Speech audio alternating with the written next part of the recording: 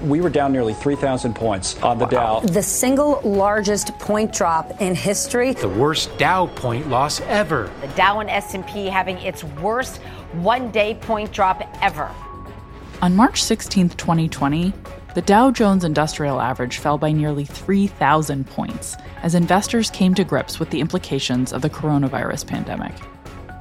Media outlets around the world ran dramatic headlines, calling it the biggest point drop in the Dow's history. Those media outlets weren't wrong.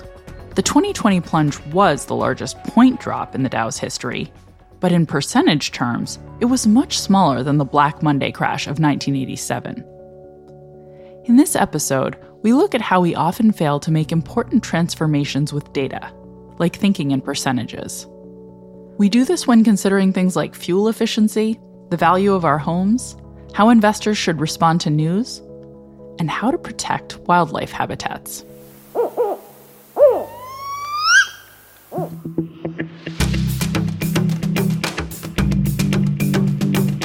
I'm Dr. Katie Milkman, and this is Choiceology, an original podcast from Charles Schwab.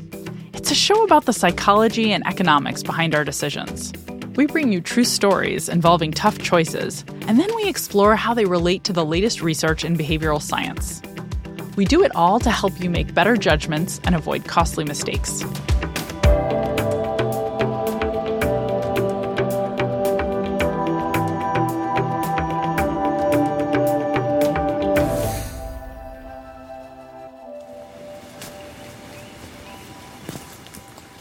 These forests have massive trees that reach over 300 feet in height and can be 10, 20 feet in diameter. That's Damon. My name is Damon Lustmeister. He's a wildlife biologist working in Oregon.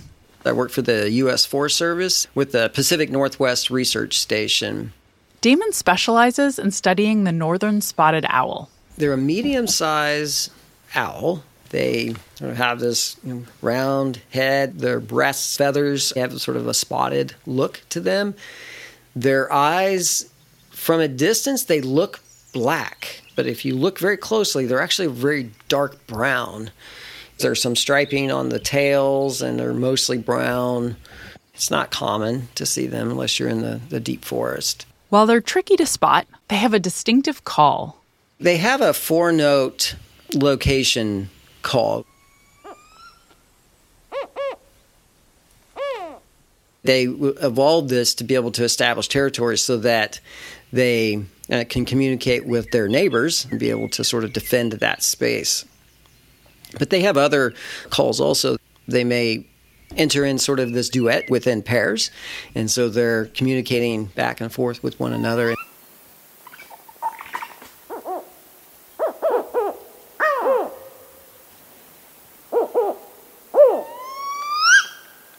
And then they have other call types that they use just at the nest themselves. And so there's at least a dozen different types of calls that spotted owls use in various different sort of communications. Northern spotted owls usually mate for life.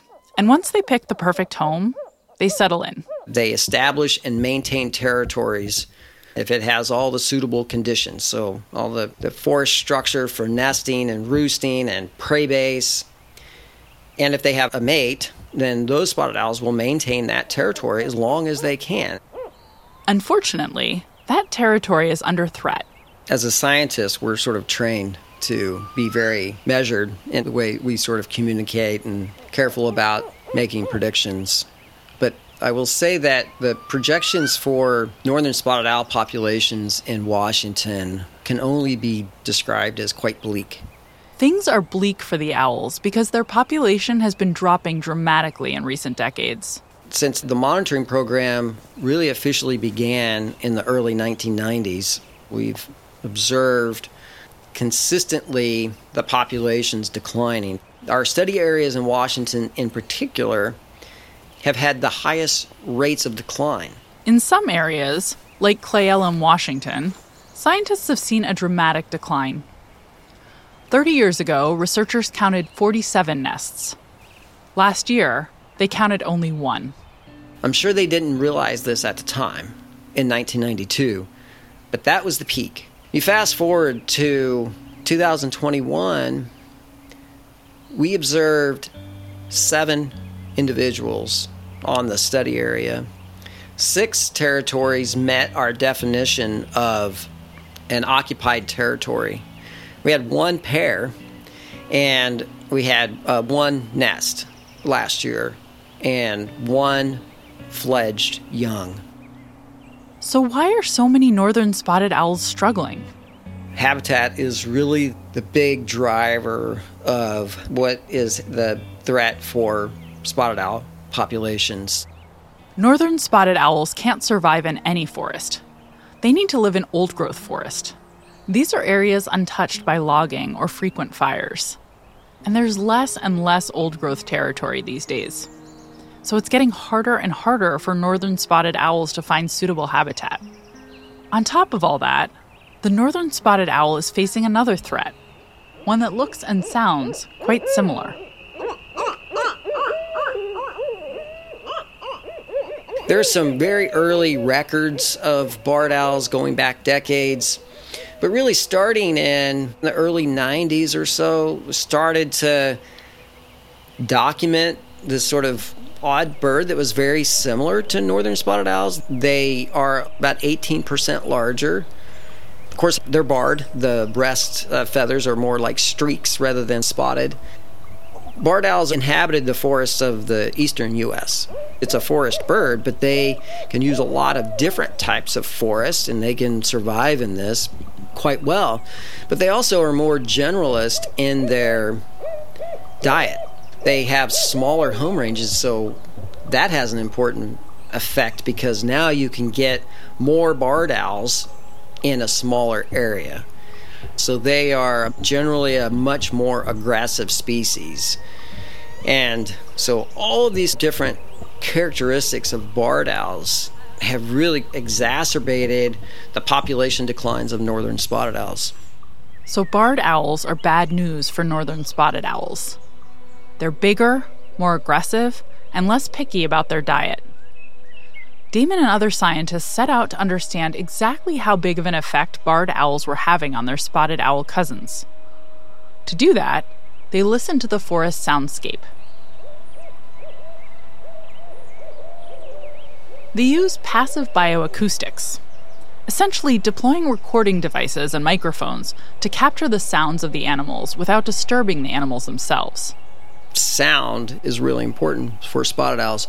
It's a way that these animals are sort of leaking information into the environment about themselves. As of today, we have over 3 million hours of sound that we've recorded in the forests of the Pacific Northwest. Sadly, things don't look good. We estimate there are certainly fewer than 3,000 spotted owls that remain. Less than 3,000 northern spotted owls for the entire Pacific Northwest region. Some areas have only 1 owl or a handful. It's particularly hard for the population to recover in those places. There's definitely cause for concern in spotted owl populations. They're quite imperiled. We have plenty of evidence to suggest that they're in this extinction vortex, and at least in some areas where the population may be beyond being able to be sustained at its current level. There's so few spotted owls that remain.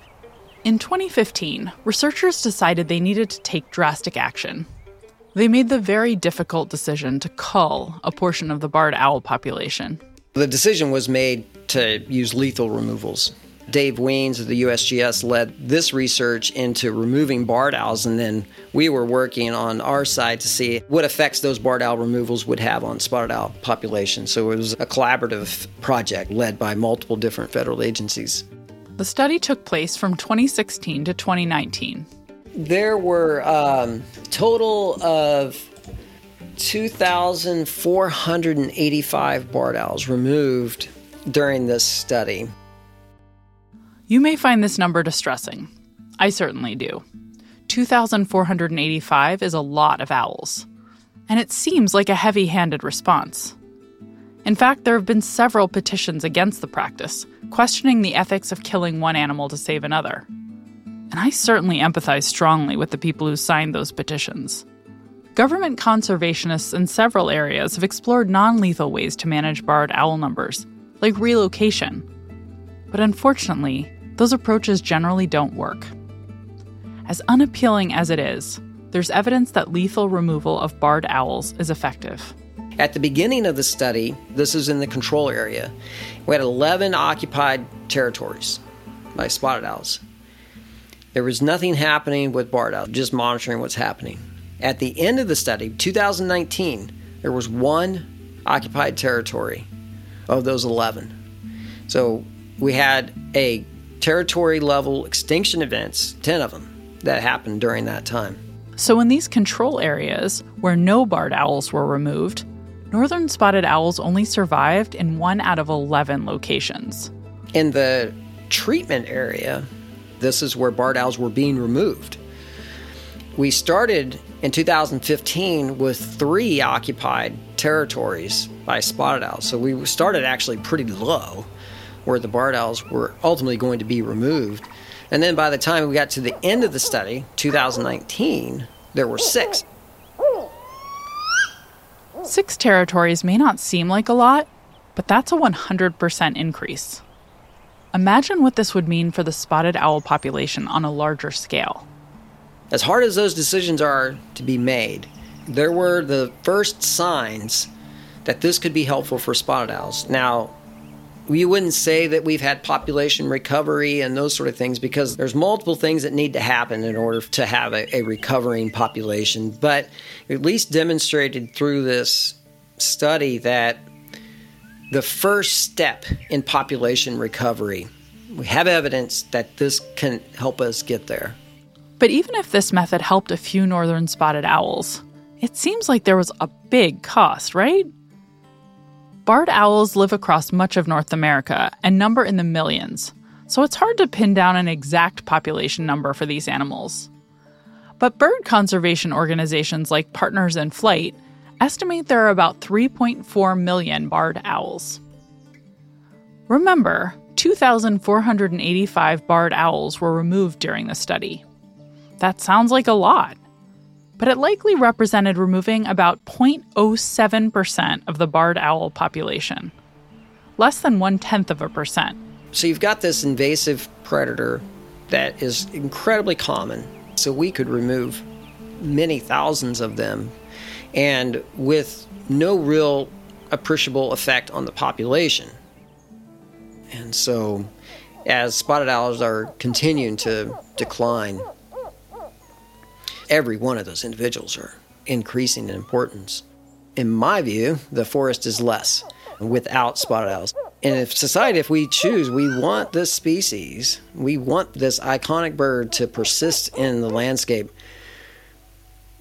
we will have to manage barred owls. That will absolutely be a necessity. We know that left alone, barred owls will cause the extinction of spotted owls. Damon Lesmeister is a research wildlife biologist with the U.S. Forest Service and holds courtesy faculty appointments with Oregon State University in the Departments of Fisheries and Wildlife and Forest Engineering, Resources and Management. I have links in the show notes and at schwab.com/podcast.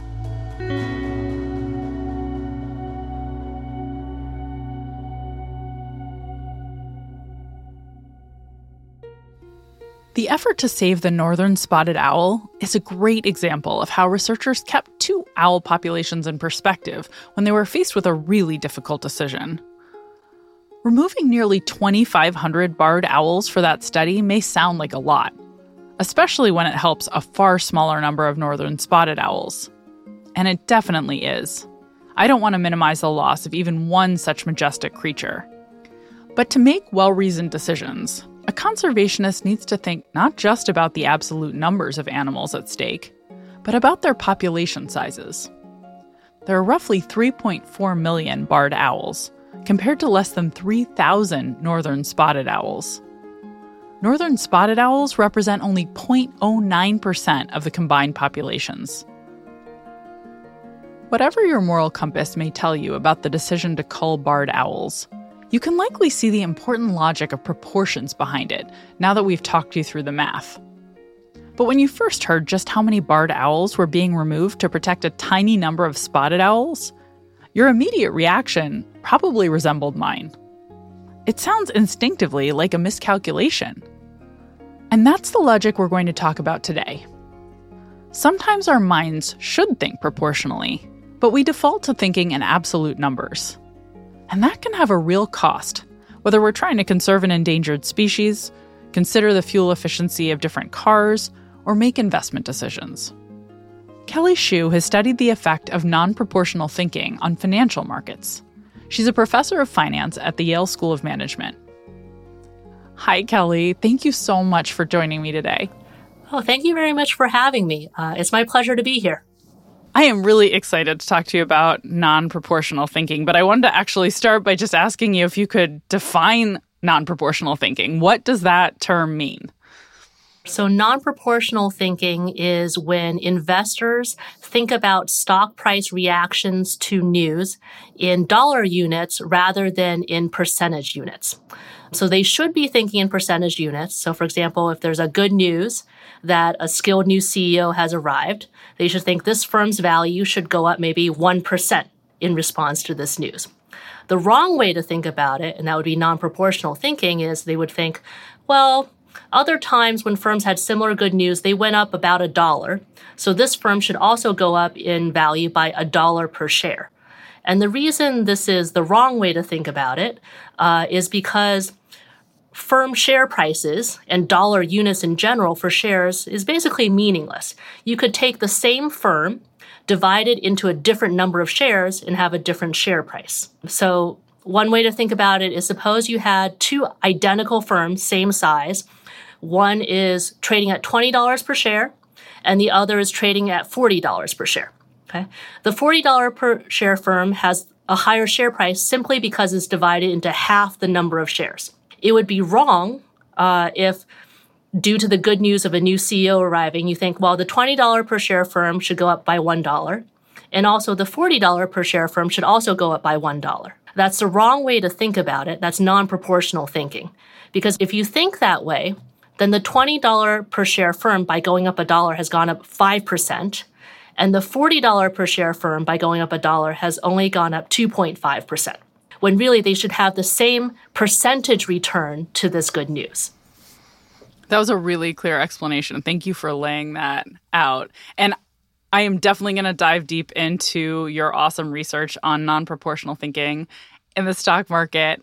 Before I even ask you more details about that work, I wanted to talk a little bit about the underlying psychology. And I think you've argued that this feels closely related to denominator neglect or ratio bias. And I was wondering actually if you could explain what those biases are and if you'd be willing to talk a little bit about how they've been studied before and motivated this work. Yeah, so our research on non-proportional thinking is motivated by this earlier research in psychology talking about denominator neglect or ratio bias. And that's the tendency of people to focus too much on the numerator and not enough on the denominator when they're thinking about things that are ratios or percents. So I think the most interesting and important example is actually in the medical context. There's a paper by Yamagashi in 1997 that finds that when cancer is described as killing 1,286 people out of 10,000, so that's basically a 12.8% kill rate, people think that's riskier than when you say, oh, this cancer kills 24 out of 100 people, even though that actually translates to a higher 24% mortality rate. So people should be thinking about the mortality rate, 12% versus 24%, but instead they're drawn to the headline numbers or the numerators, 1,286 people dying or 24 people dying.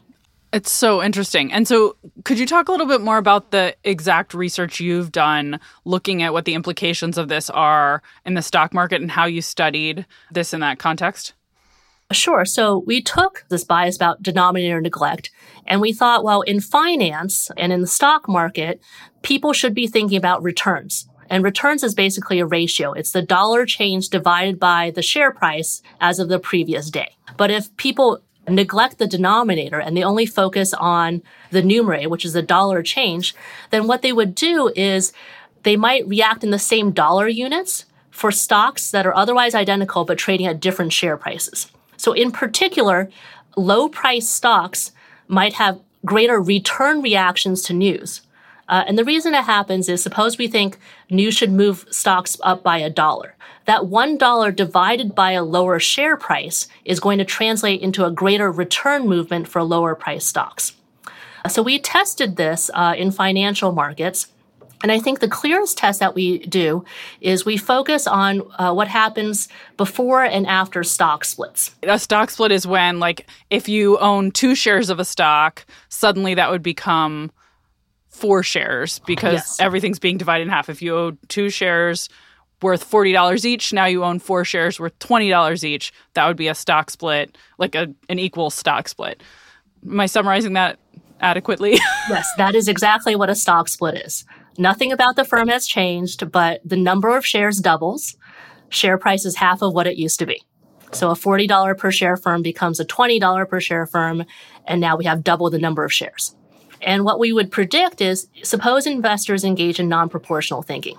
Then in response to some good or bad news, they might have thought this news should move up the share price by $1. Well, that same news should move up the share price by only 50 cents after the stock split. But suppose investors don't realize that. They might think the same news should continue to move up the share price by $1 after the stock split. This will translate to much bigger return swings. So in other words, bigger return volatility after the stock split. And that's exactly what we find in the data. Even for very large publicly traded firms, what we find is share price volatility goes up by about 20 to 30% after a stock split, and it remains elevated persistently after that for months up to a year. So by volatility, you're basically saying like the share price just bounces around more than it used to because people are overreacting relative to the way they would have for this exact same situation at a different price point. Exactly. And the reason we focus on volatility is the firm is continuously getting news. Some of the news is good, so the share price will move up. Some of the news is bad, so the share price will go down. Big new patent or something, like, you know, earnings outperformed expectations. CEO has switched to someone who we think is brilliant or something along those lines. It's so fascinating. And one of the things I wanted to ask you is just, you know, why do you think it is that people are overreacting in this way or underreacting, depending, I guess we don't really know which is correct. But what do you think it is that leads to this particular non-proportional thinking bias?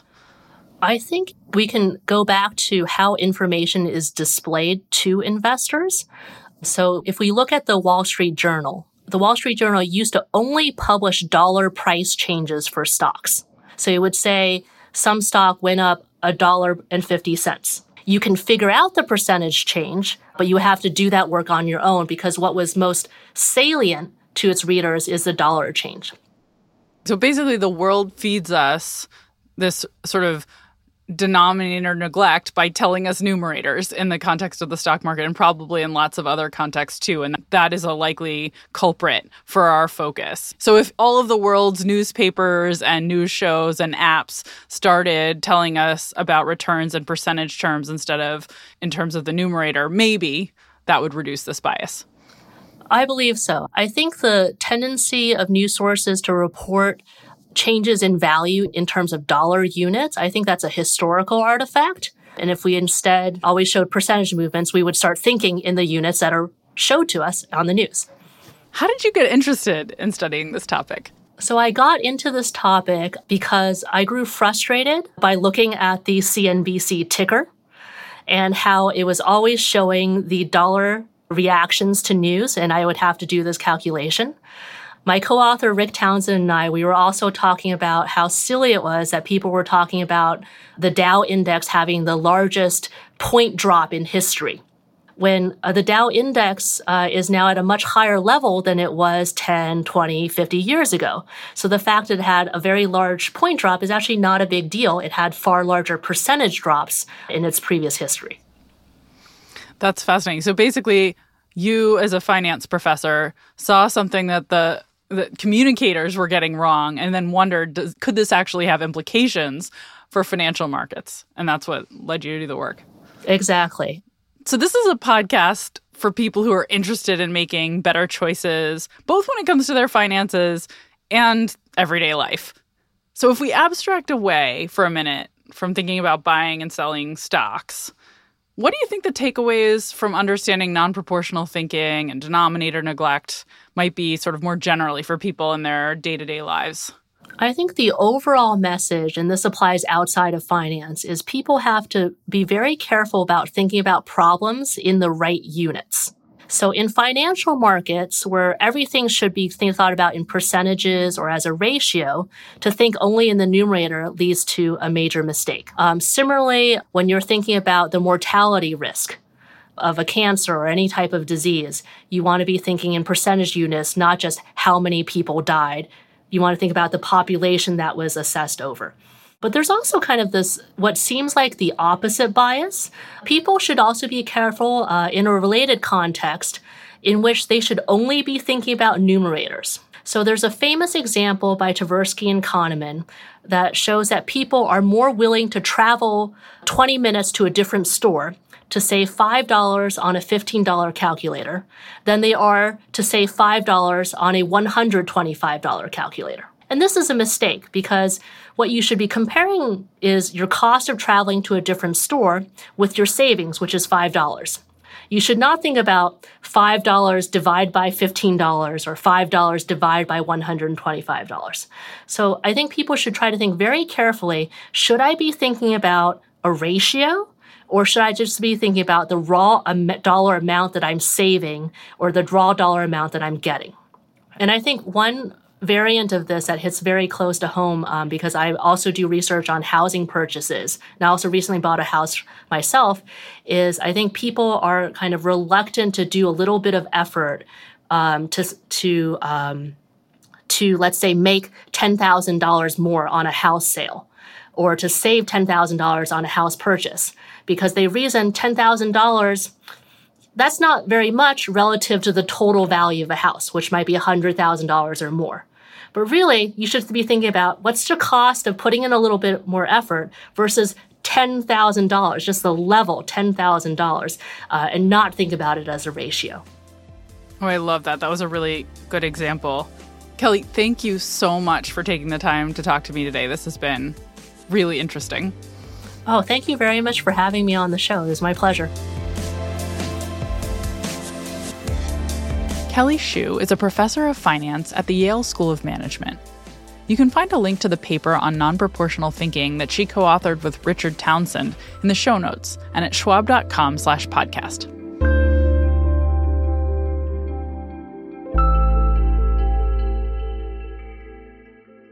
One thing to consider with stock performance is that it's not just what percentage the stock, or even the entire stock market, went up or down that matters. It's what's the impact on your portfolio. On the Financial Decoder podcast, Mark Riepe and his guests often discuss traps that make it difficult to evaluate your investments in aggregate. You can check out episodes like How Should You Measure Your Portfolio's Performance? And Does Your Portfolio Need Adjusting? At schwab.com/financial decoder, or wherever you get your podcasts. As Kelly mentioned, it's important to think about problems in the correct units. While it's easy to focus on how many barred owls were lethally removed to protect spotted owls, the proportion was pretty small relative to the overall population.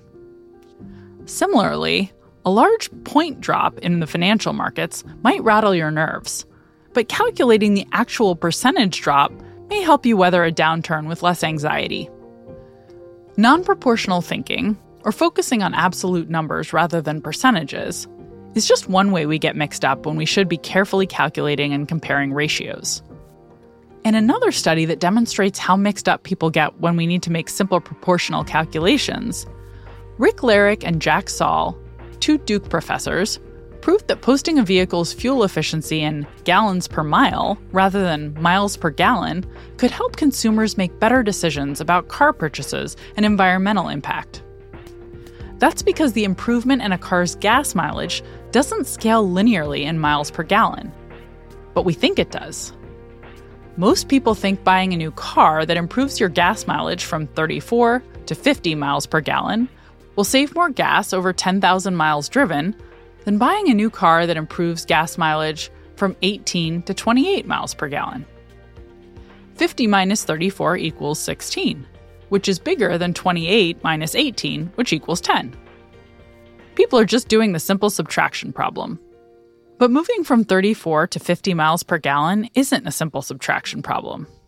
It saves only 94 gallons over 10,000 miles, while going from 18 to 28 miles per gallon saves 198 gallons, more than twice as much. We think these ratios are linearly related, when in fact they aren't. Gallons per mile, though, can be compared in the straightforward way our brains expect, which is why it's a better metric. A simple lesson from all of this is that we aren't very good at figuring out when to focus on numerators, when to focus on denominators, when the numbers we're working with can simply be compared linearly, and when we need to take the inverse of a ratio to allow for simpler linear comparisons. We get all mixed up the minute there are relevant proportions in our line of vision. So what can you do? Before reacting to any bit of news that comes in numerical form, whether it's bad news about the price of a stock, the miles per gallon you'll get if you trade in your car, or the number of people who've died from a disease outbreak, remind yourself to stop and think carefully about the relevant quantity rather than acting on your gut reaction. Do you need to consider the denominator? If you want to make comparisons, are the numbers in the right units? Or might you need to invert them? Don't be embarrassed to slow down and take out a pad of paper to jot down some notes. Our intuitions about numbers often lead us astray, and thinking slowly and logically can save you from meaningful mistakes. When in doubt, running your calculations by a few thoughtful friends or colleagues as a sanity check to be sure you haven't neglected something important is a great idea.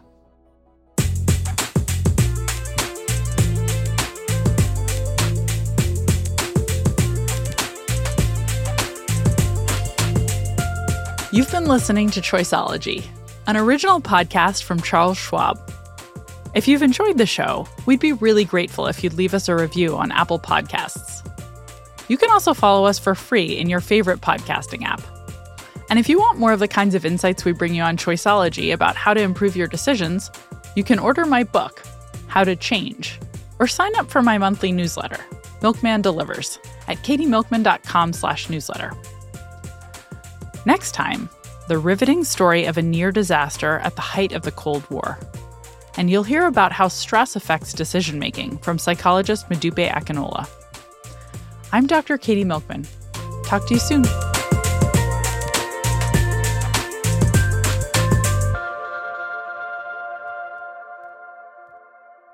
For important disclosures, see the show notes or visit schwab.com/podcast.